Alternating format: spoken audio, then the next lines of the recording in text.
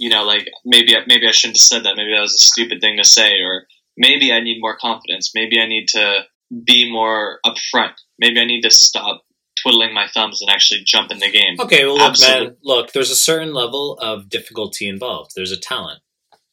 I mean, you can create a few comedy skits that don't really go anywhere, but it's like if you do 100 skits, maybe you really will become that much better. And it's like things that are worth a lot take time. So Agreed. No one is entitled to be very confident. I'm not entitled to that. I'm at my level because I worked to get here. But I also have awareness that there's a reversibility. I already talked about that. Yeah. So like, it's not easy to get there. Like, it's not easy. Like, you kind of have to have a bit of blind faith in it. And the way I think the gratitude you'll generate over time will be because you're kept on track.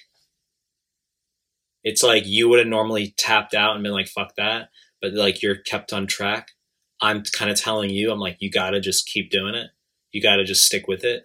Have that faith. Like, you get this guidance, like this influence. Right. And so I think there's that column, there's that pillar. And then there's also the pillar of, I think you'll just have to experience your own form of setback. I think you're going to have, whether it's over the next year, 2 years, whatever it's going to be, if you get lazy, you will feel, this is real. You will feel results of that laziness.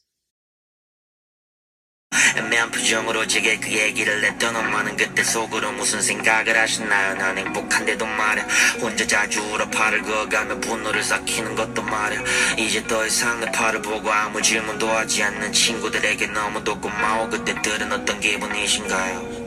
그때들은 어떤 기분이신가요? 제 노래를 듣고 있는 당신들의 오늘 하루는 어땠고 지금은 또 어떤 기분이신가요?